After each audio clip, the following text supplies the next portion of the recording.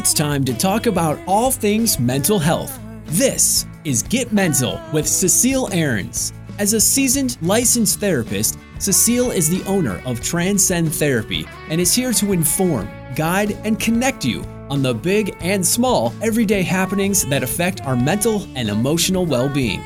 Cecile is passionate about making a lasting and positive impact on people, connecting them to their own wisdom and strength while having a little fun along the way. Get ready to challenge the power of your human spirit.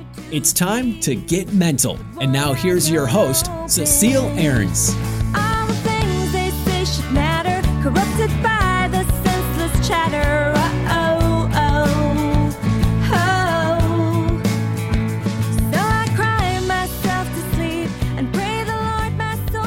Hello, everybody. Welcome to Get Mental here on The Answer San Diego, 1170 AM, 96.1 FM in North County. Thank you for being with us today. This is your host, Cecile Ahrens, licensed psychotherapist in San Diego, California, and owner of Transcend Therapy, where we provide individual, couples, and family counseling. You can check us out at transcendtherapyca.com, transcendtherapyca.com. We have a jam-packed show this morning, and it's going to be a fun one because we will be talking about Halloween and the psychology behind Halloween. Why do people dress up so wildly sometimes, and people get really silly, and for some people get pretty inappropriate. So we're going to try to understand the psychology behind that. So we have a fun show, like I said. We're going to mix it up here at Get Mental. We're also going to talk about the latest on the sex scandals at NBC, and also I'm going to provide some very interesting updates that are happening in the country, especially in California, with regards to mental health. So stick around for that. Get Mental is where we discuss all things mental health and where we try to destigmatize and normalize conversations about mental health. If you want to suggest future topics, have burning questions, or want to learn more about us, check out our website at transcendtherapyca.com, transcendtherapyca.com. So first up, Halloween. We are a country obsessed with Halloween. It's so ridiculous how we get into Halloween here in the U.S. We spend billions of dollars per year on this occasion, from the costume, the candy, the decor. In fact, in 2015, we apparently spent over $7 billion to celebrate this event. It's really surprising to me that it's not a national holiday. But some fun facts about Halloween to begin with. Did you know that Halloween is the second largest commercial holiday in the U.S.? And the biggest holiday is Christmas. Many of you probably guessed that one. And Halloween actually has its origins on pagan festivals that were held around the end of October in England, Wales, Scotland, and Ireland. And people believe that at this time of year, the spirits of dead people could come alive and walk among the living. They really did believe that. And there were a lot of rituals around that. So Celtic people of Ireland, who celebrated an event called Samhain, which marked the end of the harvest season, which was believed to be the time when ghosts, believe it or not, ghosts visited the earth. They dressed up as a way to hide from the so-called ghosts or spirits. That's how this whole dressing up thing started. So because they believed that these ghosts or spirits would return at this time of year. So they would dress up like them so that the real ghosts, quote unquote real ghosts, would think that they were fellow spirit or ghosts too. Wow, right? Aren't you glad we don't live in such times? I mean, really? All that effort to hide from the evil spirits sounds pretty out there, but this was their reality. And then people would place bowls of food outside to make the ghosts happy, and so that they also wouldn't want to enter their house. So that's how the whole, leaving candy outside our porches started, because back in the day, they actually did leave food outside of their homes. And then another interesting fact here is that the jack-o'-lanterns were originally carved out of turnips. But when the tradition came to the U.S., pumpkins were more available, and everything else is history, as you know. Irish immigration were the ones who brought Halloween to us in America in the 19th century. And like I said, the costumes were typically of ghosts, witches, and devils. And it was not until the 1930s, I believe, that the costumes became more commercialized and was expanded to, represent characters and so forth. So that is a little bit of history there for you. What do you think are the most famous Halloween costumes? I wish you guys could answer me right now. But some of them include Star Wars characters, Alf, Madonna, Ninja Turtles, Star Trek, Power Rangers, and then in the 2000s, you had Harry Potter, the Joker, which I talked about last week, Britney Spears, Spider-Man, and then more recently, it's the Avengers, Game of Thrones, Frozen, and Wonder Woman. I tell you what, Frozen is everywhere. I went to my kids' Halloween festival, and almost every other girl was Frozen. It's amazing. So why do you think people dress up on Halloween, right? And why do they choose the costumes that they do? To me, as a therapist and somebody who's very interested in human behavior, I wanted to really explore that question. And why do sometimes people dress a little risque or inappropriate during this time of year? I'm going to ask my producer to come in here and help me unpack this.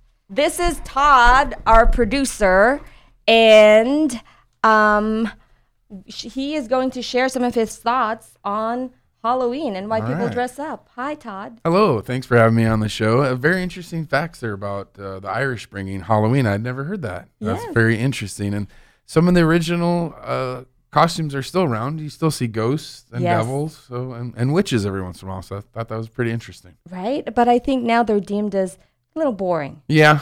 Kind of like, that's kind of last minute. Yes, it's like, can you... Especially the ghost. The guy, and then if it's like there's patterns on the sheets, then he really didn't go out and get like a white sheet. He just used his sheet. Exactly. And like now it's like you have to go all out. Yeah. If you want to get some attention or make it worth your time. Yeah. Do you have a question for me? Yeah. Okay. Like why do you think people dress up? And why do they, I can't be rated R on this show, but I think you can read between the lines. Like a lot of people, in my opinion, dress really provocatively, sometimes very inappropriate around this time. And do you have any thoughts on why that is? Attention. I think the main thing is attention, and it is socially acceptable to go out, for the most part, in those costumes.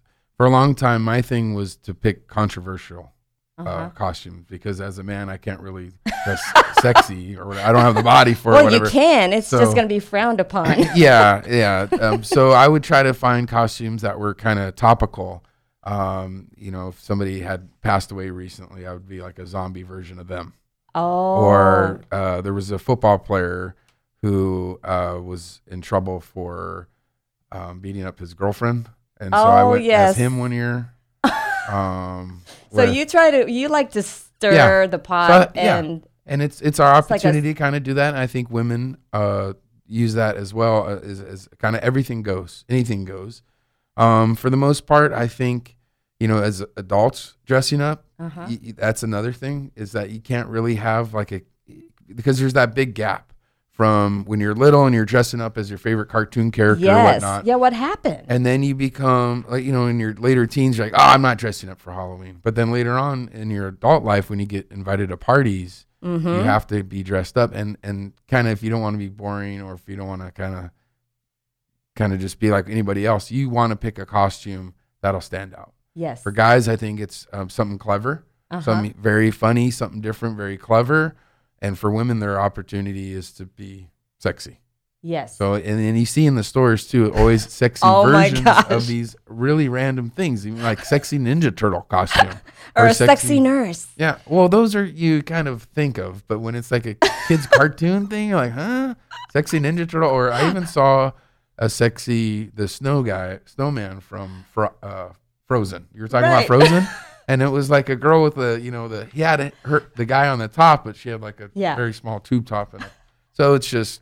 I have a problem with that because it's like, it's like it's socially acceptable to sexualize women even more so than we already are. Yeah. I mean, and we women participate in that too. Yeah. So we can't, put the finger on other people either. Those costumes are made for a reason. I mean, honestly. That's why it's $1 billion industry. Crazy. Yeah. So that's my opinion is that it's, and then also when you go to a Halloween party, for the most part, it's at someone's house.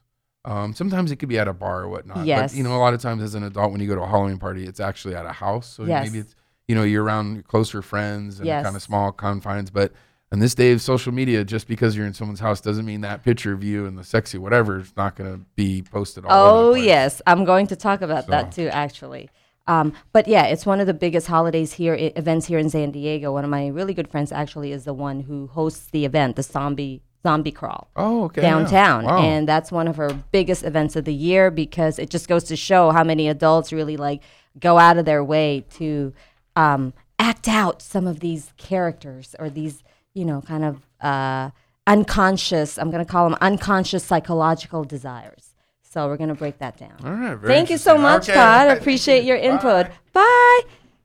So that was Todd, our producer. So here might be some possible and plausible explanations for why people dress up the way that they do. First of all, there's an unwritten social contract to act silly, sexy, or wild during Halloween. And, I think there might also be some form of repression and or secret desire to act out certain aspects of your chosen character's personality. Because perhaps there is a part of you that can relate to the part of that character. And in therapy, in mental health, there's actually a specific intervention called internal family systems, IFS, which I happen to utilize a lot of its principles, where, you explore a person's parts. So my theory is that there's a part of us that is identifying with a part of that person or character, sorry. So also, like Todd was saying, it's socially acceptable to misbehave or be naughty or push the boundaries. It's that one day in the year where you can get away with stuff. So why not do it, right? And for some, it can be a way to make a statement, either political or a social statement. And it sometimes may also be a passive-aggressive way to get a point across. And sometimes people just want to be funny about it, right? Kind of just, approach something that maybe is so serious in a lighthearted way. So there's that. Another theory is the power of anonymity. And I really think that's very true for most of us. There's actually one study that suggested that the simple illusion of anonymity was enough to increase people's chances of acting more inappropriately and acting less morally.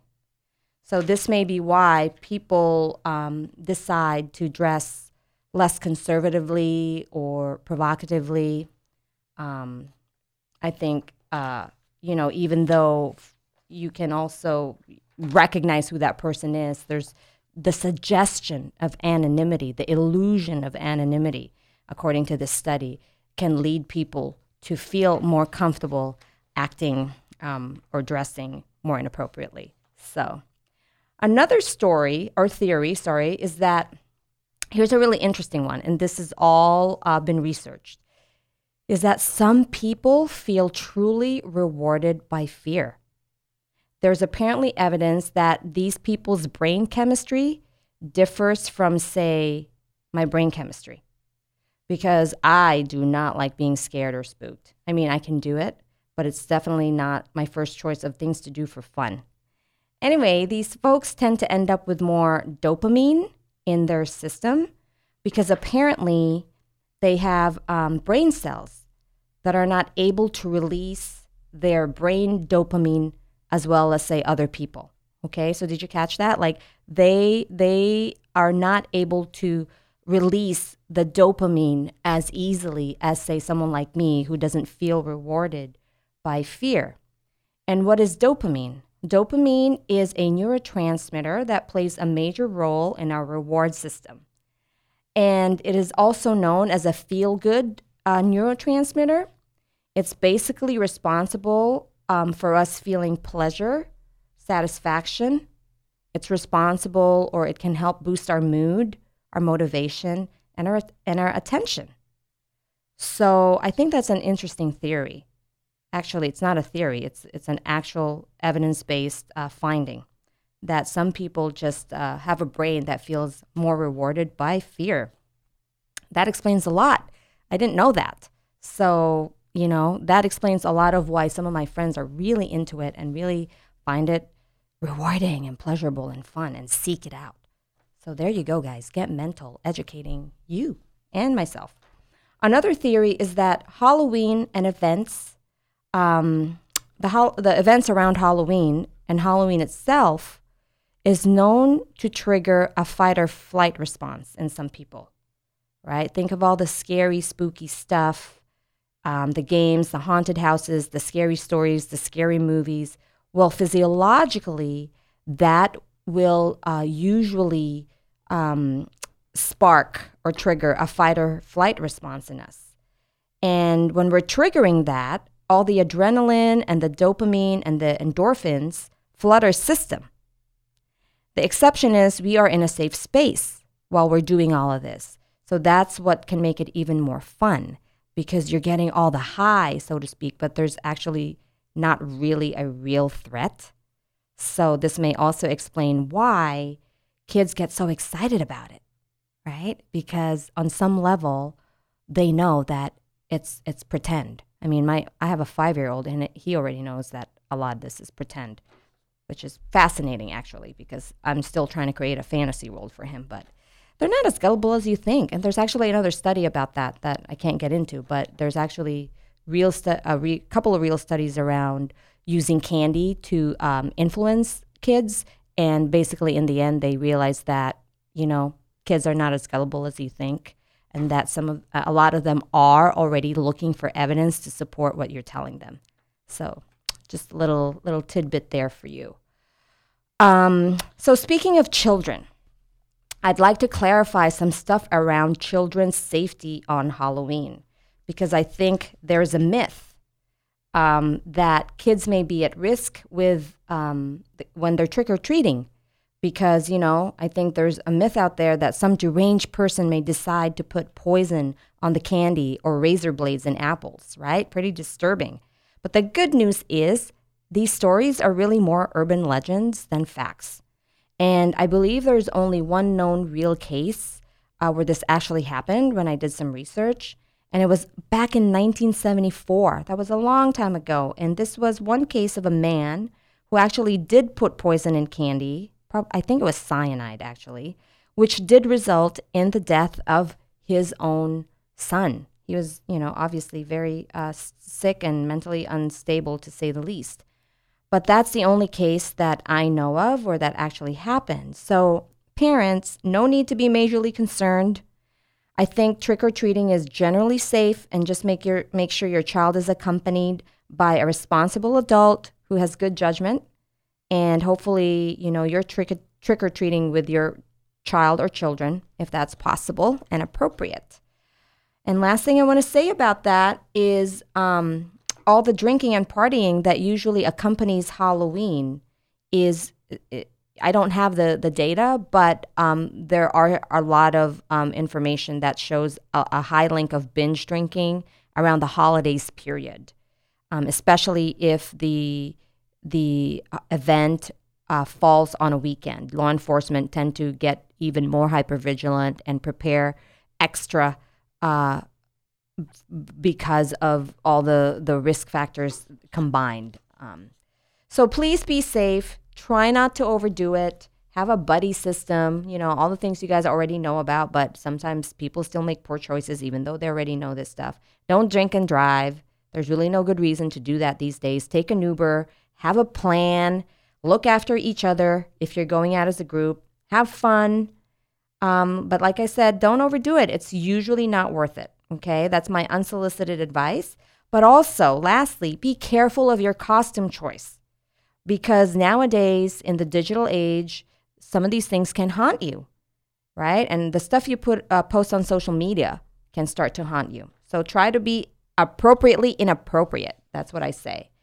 Remember that senator from Virginia, Ralph Northam? Granted, it was his yearbook picture where he was photographed either with a black face or as a KKK. But nonetheless, that photo nearly ended his career.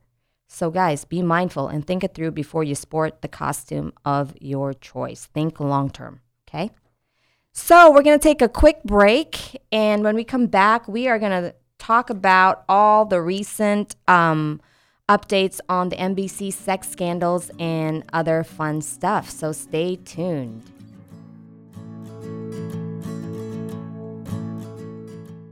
Supporting local business isn't always convenient, but at Ortiz Market, it is.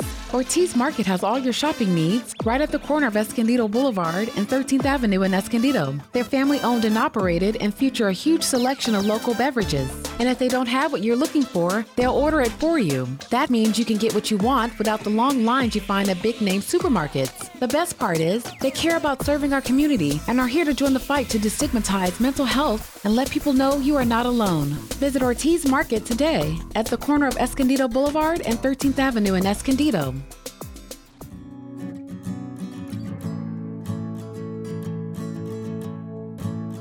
Welcome back, guys. You're listening to Get Mental Radio, and this is your host, Cecile Ahrens, owner of Transcend Therapy, where we provide individual, couples, and family counseling. Check us out at transcendtherapyca.com, transcendtherapyca.com. We're here to help you, and if you're in California, we can provide services through the phone or video or face-to-face if you're in San Diego. We also have a podcast called Get Mental, which you can access pretty much everywhere you listen to your podcast. Again, it's called Get Mental. And just a shout out to our sponsor, Ortiz Market. Thank you so much for standing up with us against the fight against our mental health crisis in this country today. So moving along, I want to talk about the recent developments on the sexual assault scandals at NBC.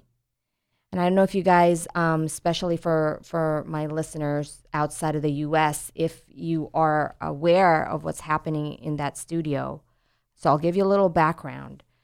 Matt Lauer was an anchor who was fired. He was a long-time anchor over there, very reputable, very well-respected. And he was fired because of an alleged sexual harassment / sexual assault of another female staff. He denies this, and we all know, that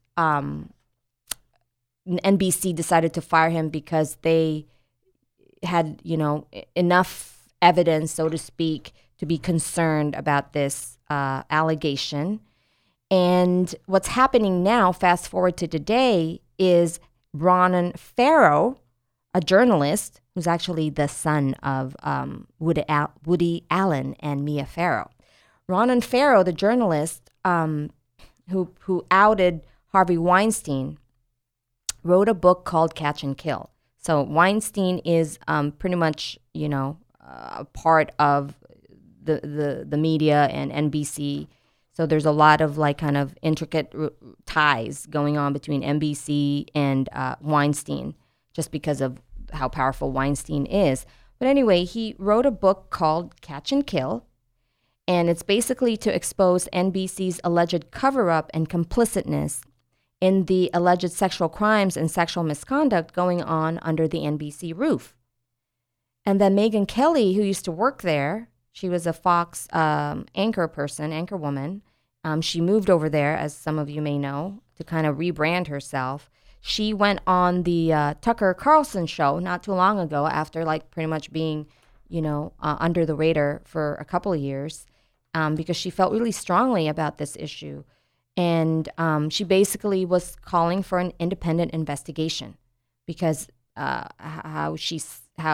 use her words, NBC investigated themselves, which is just not how it's done. So why am I talking about this? Because I'm frankly sickened and deeply disturbed by the whole thing, the whole abuse of power, right? Powerful people protecting each other. For the sake of what? For the sake of what? More power? More money? More opportunities? Unbelievable. Unbelievable. And frankly, so hypocritical if these were all to be true. Because the very establishment, i.e. the media, in this case specifically NBC, who is supposed to tell the truth, hold people accountable, and protect us, massively failed. They massively failed. This is what is at the heart of journalism. You're supposed to tell the truth. You're supposed to hold people accountable and protect the American people. But if these were all to be true, which the facts of the story seem to point out that thus far it is true, it's so scary to me as an American citizen. So corrupt, so scary. Who do we trust then? Who do we trust then? Media is so powerful. They are so powerful, and I'm so glad that someone like Ronan Farrow has enough balls and guts to actually take them, take them down. I don't think that's actually his motive. I think he just wants to do the right thing. He actually won a Pulitzer Prize for all his work on this too, by the way. So, sex has nothing to do with sexual violence. And I talked about this in another show, but I'm going to say it again. Sex has nothing to do with sexual violence. It's all about power and control, everyone. Do not be mistaken. So in this case, what disturbs me even more is that this is a total abuse of power on a broader level, right? Because not only were some of these guys perpetuating sexual crimes, that's what they're called, it's a crime, but the fact that they colluded by covering it up is another layer of their abuse of their power, okay? They are alleged to have covered up these sexual crimes. So how could they get away with that? Not okay. How could they get away with that? And the women, my heart goes out to them. I don't care what your political affiliation is. As a woman and as a sexual abuse survivor, I know firsthand how incredibly difficult and frightening it is to come forward. It took me years to own my story, to tell somebody. And, these are women of power, of status, beautiful, successful women who were terrified to come out. That's the power of sexual violence. It can make even the most powerful woman with many resources and supports to still, be ashamed of it or afraid of it. It can silence even the most powerful women. Oh, man, as you can tell, I'm getting all fired up. So I find it so interesting that a male journalist, of all people, a male journalist is spearheading this whole movement to expose the perpetrators. Ronan Farrow, thank you for your courage. Thank you for your fierce determination. Thank you for truly caring about this issue and for sacrificing your career for this fight. I hope that truth and justice will prevail, and I wish I could personally thank you one day. That would be such a dream come true. We have a shared responsibility here, ladies and gentlemen, a shared responsibility. This isn't just a woman's issue, right? It shouldn't be.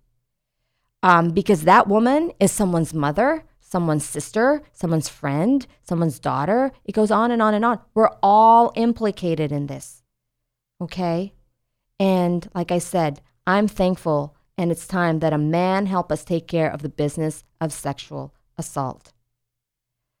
On that note, Get Mental will be airing an episode on sexual violence, and it's called What's Sex Got to Do With It? And it will air on Saturday, November 2nd, here on The Answer San Diego, 1170 AM, 96.1 FM in North County. Again, November 2nd, 6 a.m. Tune in so you can learn more about sexual violence, why people do this kind of stuff, what you can do to help yourself if you're a survivor. I also talk a little bit about what you can do to help yourself if you happen to have sexually been inappropriate or abusive to other people. Because you're part of, Get Mental cares about you too. This isn't just about survivors and victims. This is about everybody that's involved in this game. And perpetrators are usually victims too. So, there's only a small percentage of perpetrators that are really pathological and cannot be rehabilitated. But in my experience, a lot of times stuff has happened to them too. I'm not making excuses for them. I'm just saying if we're talking about this, we got to get real. And the real way to prevent it is to help perpetrators, not just victims. So let's all work together because it takes a village, guys, and we need to come together to address the issues of our day. Thank you so much for listening this far. So for those of you just tuning in, you are listening to Get Mental Radio, sponsored in part by Transcend Therapy, where we provide individual, couples, and family counseling.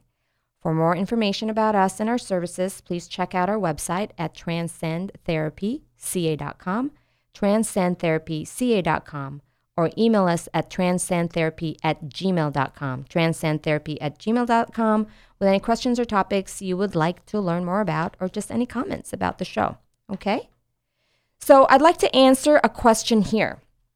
This one is from Mike in Santee. Mike would like to know, are we doing any better than the previous generation regarding sexual violence? And do you think that the Me Too movement has hurt or harmed the cause? Great question, Mike. I'm going to repeat that. Are we doing any better than the previous generation regarding sexual violence? And do you think that the Me Too movement has hurt or harmed the cause? So I personally think that we have definitely improved as a country in the way we understand and respond to sexual violence, and the fact that now we are, feeling more comfortable talking about it and holding people accountable for what they're doing. As a matter of fact, the Rape, Abuse, and Incest National Network estimates that the rate of sexual assault has fallen by more than 50% in recent years. So that's great news for all of us. Now, the Me Too movement. I'm all about it. I think it's great. I think, it's really helped women come forward, including myself. And it's helped victims feel validated, right? That, we're not alone and that people care about this the crime that largely still affects women. So I think it's done a great job in highlighting sexual violence and humanizing the victims, right? It's no longer theoretical or ambiguous. Many people have chosen to no longer be anonymous or to hide in the shame, of sexual assault, which the shame doesn't belong to us anyway, but that's part of the kind of how the trauma gets processed for a sexual abuse or assault victim. That's kind of part of what they have to let go of. So it's a good thing overall, and it's long overdue, Mike. But having said that, I also think the Me Too movement may have hurt the cause by inadvertently excluding women whose politics may be different from the politics of the majority who came forward, which are usually, or majority were Democrats. Or at least that's what it looks like anyway on the outside. And I think I'm pretty right on about that.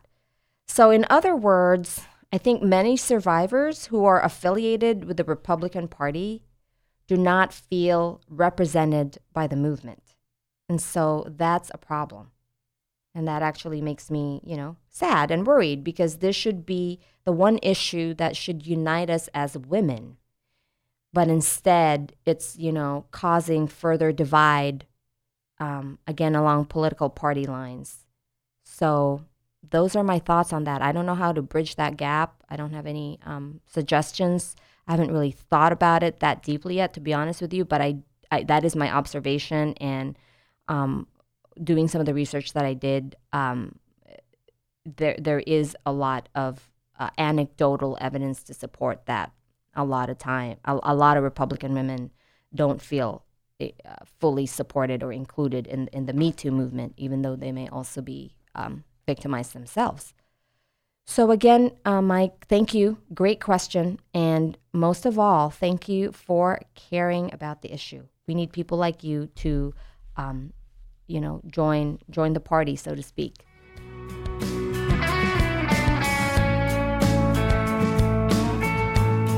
Somebody save us from fallen grace.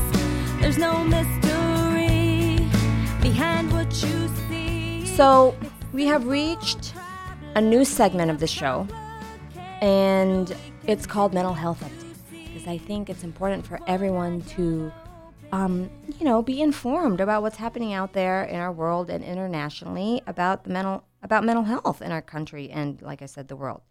So one update that I thought would be good for people to know, especially because we have a high military and veteran population here, is that a bill recently passed the House unanimously, which would extend the aid offered to homeless vets to their children too. So some of you may wonder, why? Why is that a good thing? Because what usually happens is many housing programs only receive funding to house the veteran, not their kids, right? And so, as you can imagine, that would usually create a lot of conflict for the parent. Usually it's female veterans that are affected actually by this, because a lot of times the kids are with the mom. They have to choose between, do I get housing for myself and separate from my children? So now at least they don't have to think about that they can just, it hasn't passed fully yet. It's waiting to be passed in the Senate. But it's exciting because if it does pass and President Trump approves it, which I don't see him not doing that, like I said, the veterans wouldn't have to choose between housing themselves and being separated from the children. The whole family can just get the help without separation. This could literally be life-changing for a veteran and his or her family, right? You know what I just thought about as I'm talking about that is all this talk on family separation, right? And here we are, we haven't even addressed the family separation issue of veterans. Wow. That just, I literally just had an aha moment as I'm explaining that. Because I'm all about family inclusivity. And I used to work at the detention facility down in Otay Mesa. Not too long ago, I was contracted with Department of Homeland Security, so I know firsthand what's happening over there, and I cannot wait to share with you guys my immigration stories and my perspective, because it literally changed me politically and personally. So stay tuned for that, because that's going to be a bit of a shocker for a lot of the people that know me. And I don't really talk about it a lot, actually, because I'm a little worried of the backlash.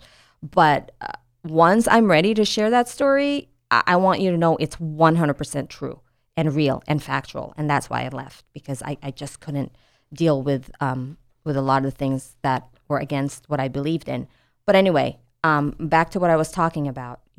Here we are talking about family separation of immigrants and detainees, which I think is important to address, but we haven't even addressed the family separation that a lot of our veterans are faced with. So I really hope this bill passes, because it will be literally life-changing for vets. Another disturbing mental health update is a VA, Veterans Affairs pathologist, was charged with manslaughter due to the deaths of 3 veteran patients, and this pathologist was also alleged to have botched up to 3,000 cases. He is believed to have botched their diagnosis. So absolute negligence, absolutely not okay. I don't know what the other facts are of this case, but unbelievable. And the VA is actually, obviously taking steps, doing it very seriously, but they were exposed because it's like, what are you doing? What kind of people are you hiring? And there's also like a nurse that was caught stealing opiates from patients. I mean, things that happen, those are things that happen normally, in other hospitals. But I thought it would be interesting to share that, 3,000 botched diagnoses, that's pretty unbelievable. I mean, what kind of oversight was this pathologist having? It looks like none, because how do you get away with that? Or how come, it took them that long to know that? So that's that. The last update, which I think is very controversial, and I don't know if you know about this, Todd, is Governor Gavin Newsom signed the country's first state law mandating later school start times. Were you aware of this? Yes, this is big. This is huge, guys, because there's pros and a lot of possible problems with this. Okay, I'm going to talk about that. First of all, this is in line with the American Academy of Pediatrics that called for students to get more rest and more sleep by aligning the school schedule with teen biological sleep patterns. And I, as a therapist, as a mental health professional, I get that. I knew about that. I knew that, we were kind of setting up our kids to fail in a way because of the starting so early. And that there had to be some kind of adjustment that we would have to be prepared to make as a society, or at least those were a lot of the recommendations from the sleep disorder community and the mental health community because of what they're finding in their studies. So kudos to Gavin Newsom for trying to align policies with what science is saying. And like I said, a lot of supporters are saying this is a great move in protecting our young people, because the lack of sleep is linked to a lot of things, especially teen depression, car accidents, academic and behavior problems. Now, because I have mixed feelings about this. Now, critics say it could also backfire because of all the logistical problems that it presents, right? Think about it. For parents, you're going to have to adjust your entire workday. For teachers as well, and teachers also have families, so there's a trickle-down effect. Just by moving that, the clock or the time, 1 hour later can have disruptive effects on a family and a community. How do you tell your employer that you need to come in later for work, right? Will they support you? What if you can't afford extra hour of childcare, And what if the students have a part-time job or have extracurricular activities? So everything has to move with this change. So that's where I think it could get really tricky. Like I said, I personally think it sounds great in theory, but we need the rest of the system to support it, because otherwise it may backfire and it may actually not work. It's a huge cultural shift. But the thing is, this is already in effect, you guys. It's expected to be implemented within the next 3 years. And it mainly affects middle schoolers and high schoolers. So the law is saying high school must start no later than 8:30 a.m. and middle schoolers no earlier than 8 a.m. So again, it sounds great in theory, sounds great for our kids, but I'd like that too. But the whole system has to move with it, has to support it, because it's going to be really stressful for parents and teachers and I think employers too. So stay tuned to see how this will all play out, but it's here, and we're going to have to figure out, here in California anyway, how we're going to implement this. And they're saying too that this could be a model, if it works out well, for other states to follow. You know, California, we're always leading the way, whether for better or worse. So there you have it, guys. And now we have reached the one of my favorite segments, which I haven't done in a while actually, called Inspiration Corner.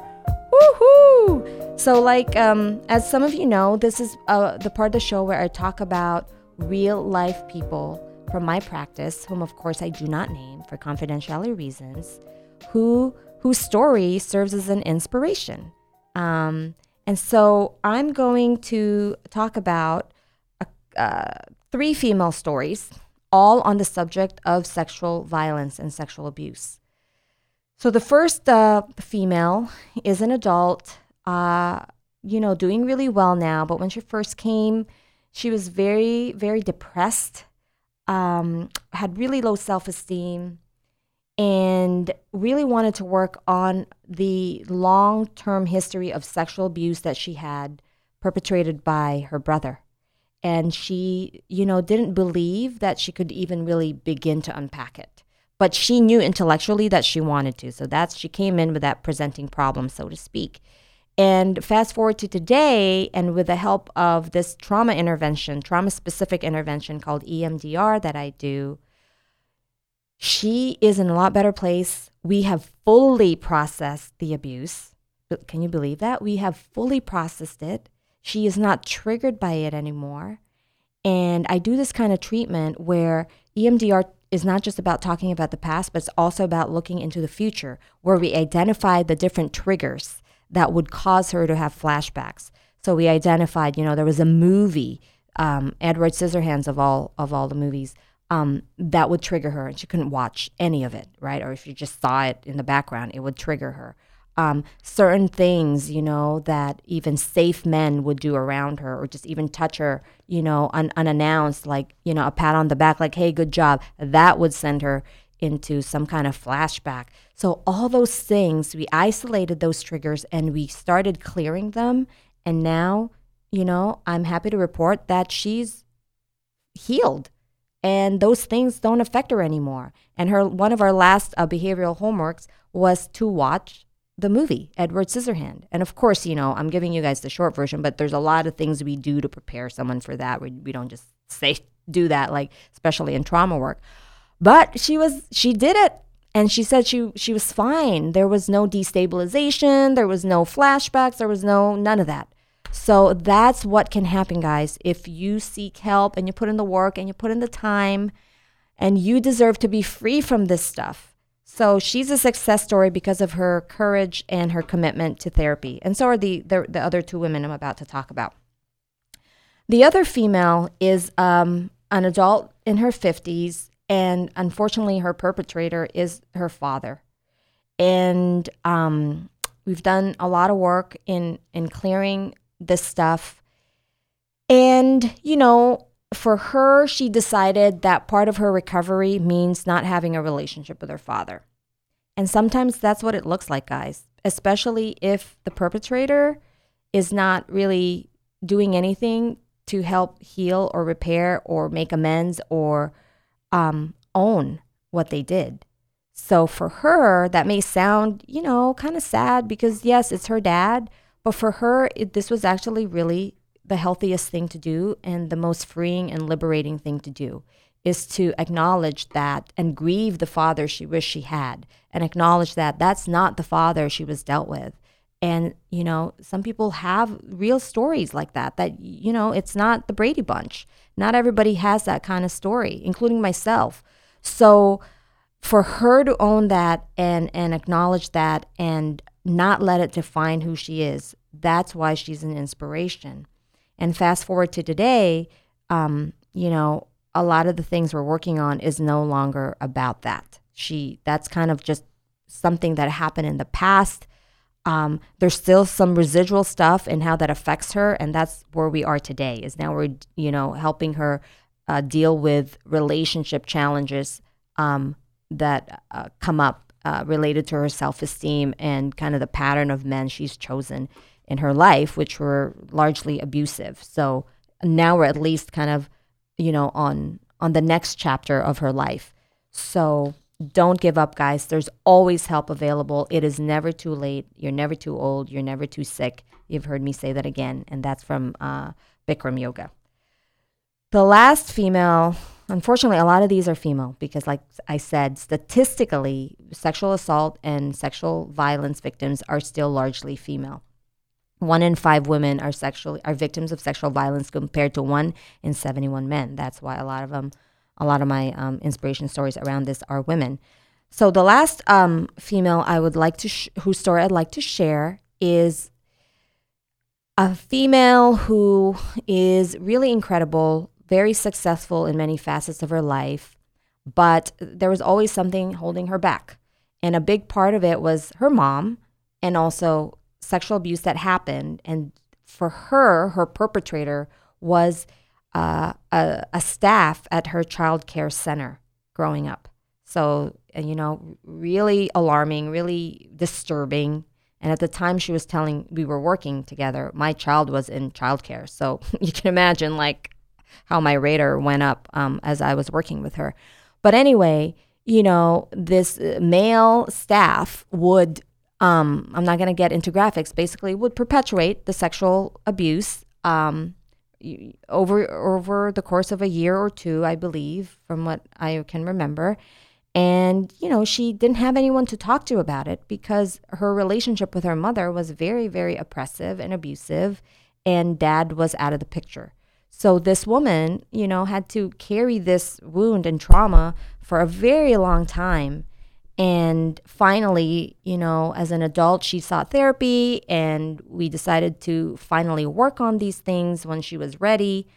And fast forward to today, she is doing so much better. The sexual abuse was fully processed, and she is, similar to the other woman I talked about, this is no longer an issue for her. We are now working on other kind of everyday stuff and marital challenges that she's going through. But the sexual abuse was cleared, and she healed from that.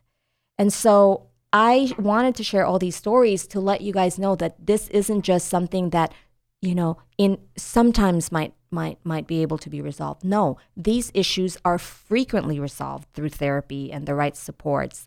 And there are thousands, millions of stories like this across the globe. So please, if this is you, you don't have to wait. You don't have to suffer.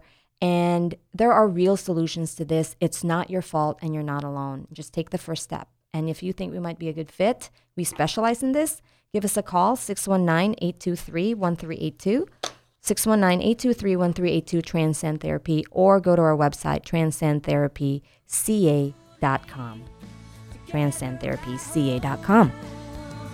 All the things they say should matter while I watch my world unravel. Thanks for joining us today on Get Mental with Cecile Ahrens. To learn more about Cecile, become a sponsor or guest on Get Mental, or if you have any questions about mental health, visit transcendtherapyca.com. That's transcendtherapyca.com. Join us next week at this same time for more talk on all things mental health on Get Mental with Cecile Ahrens.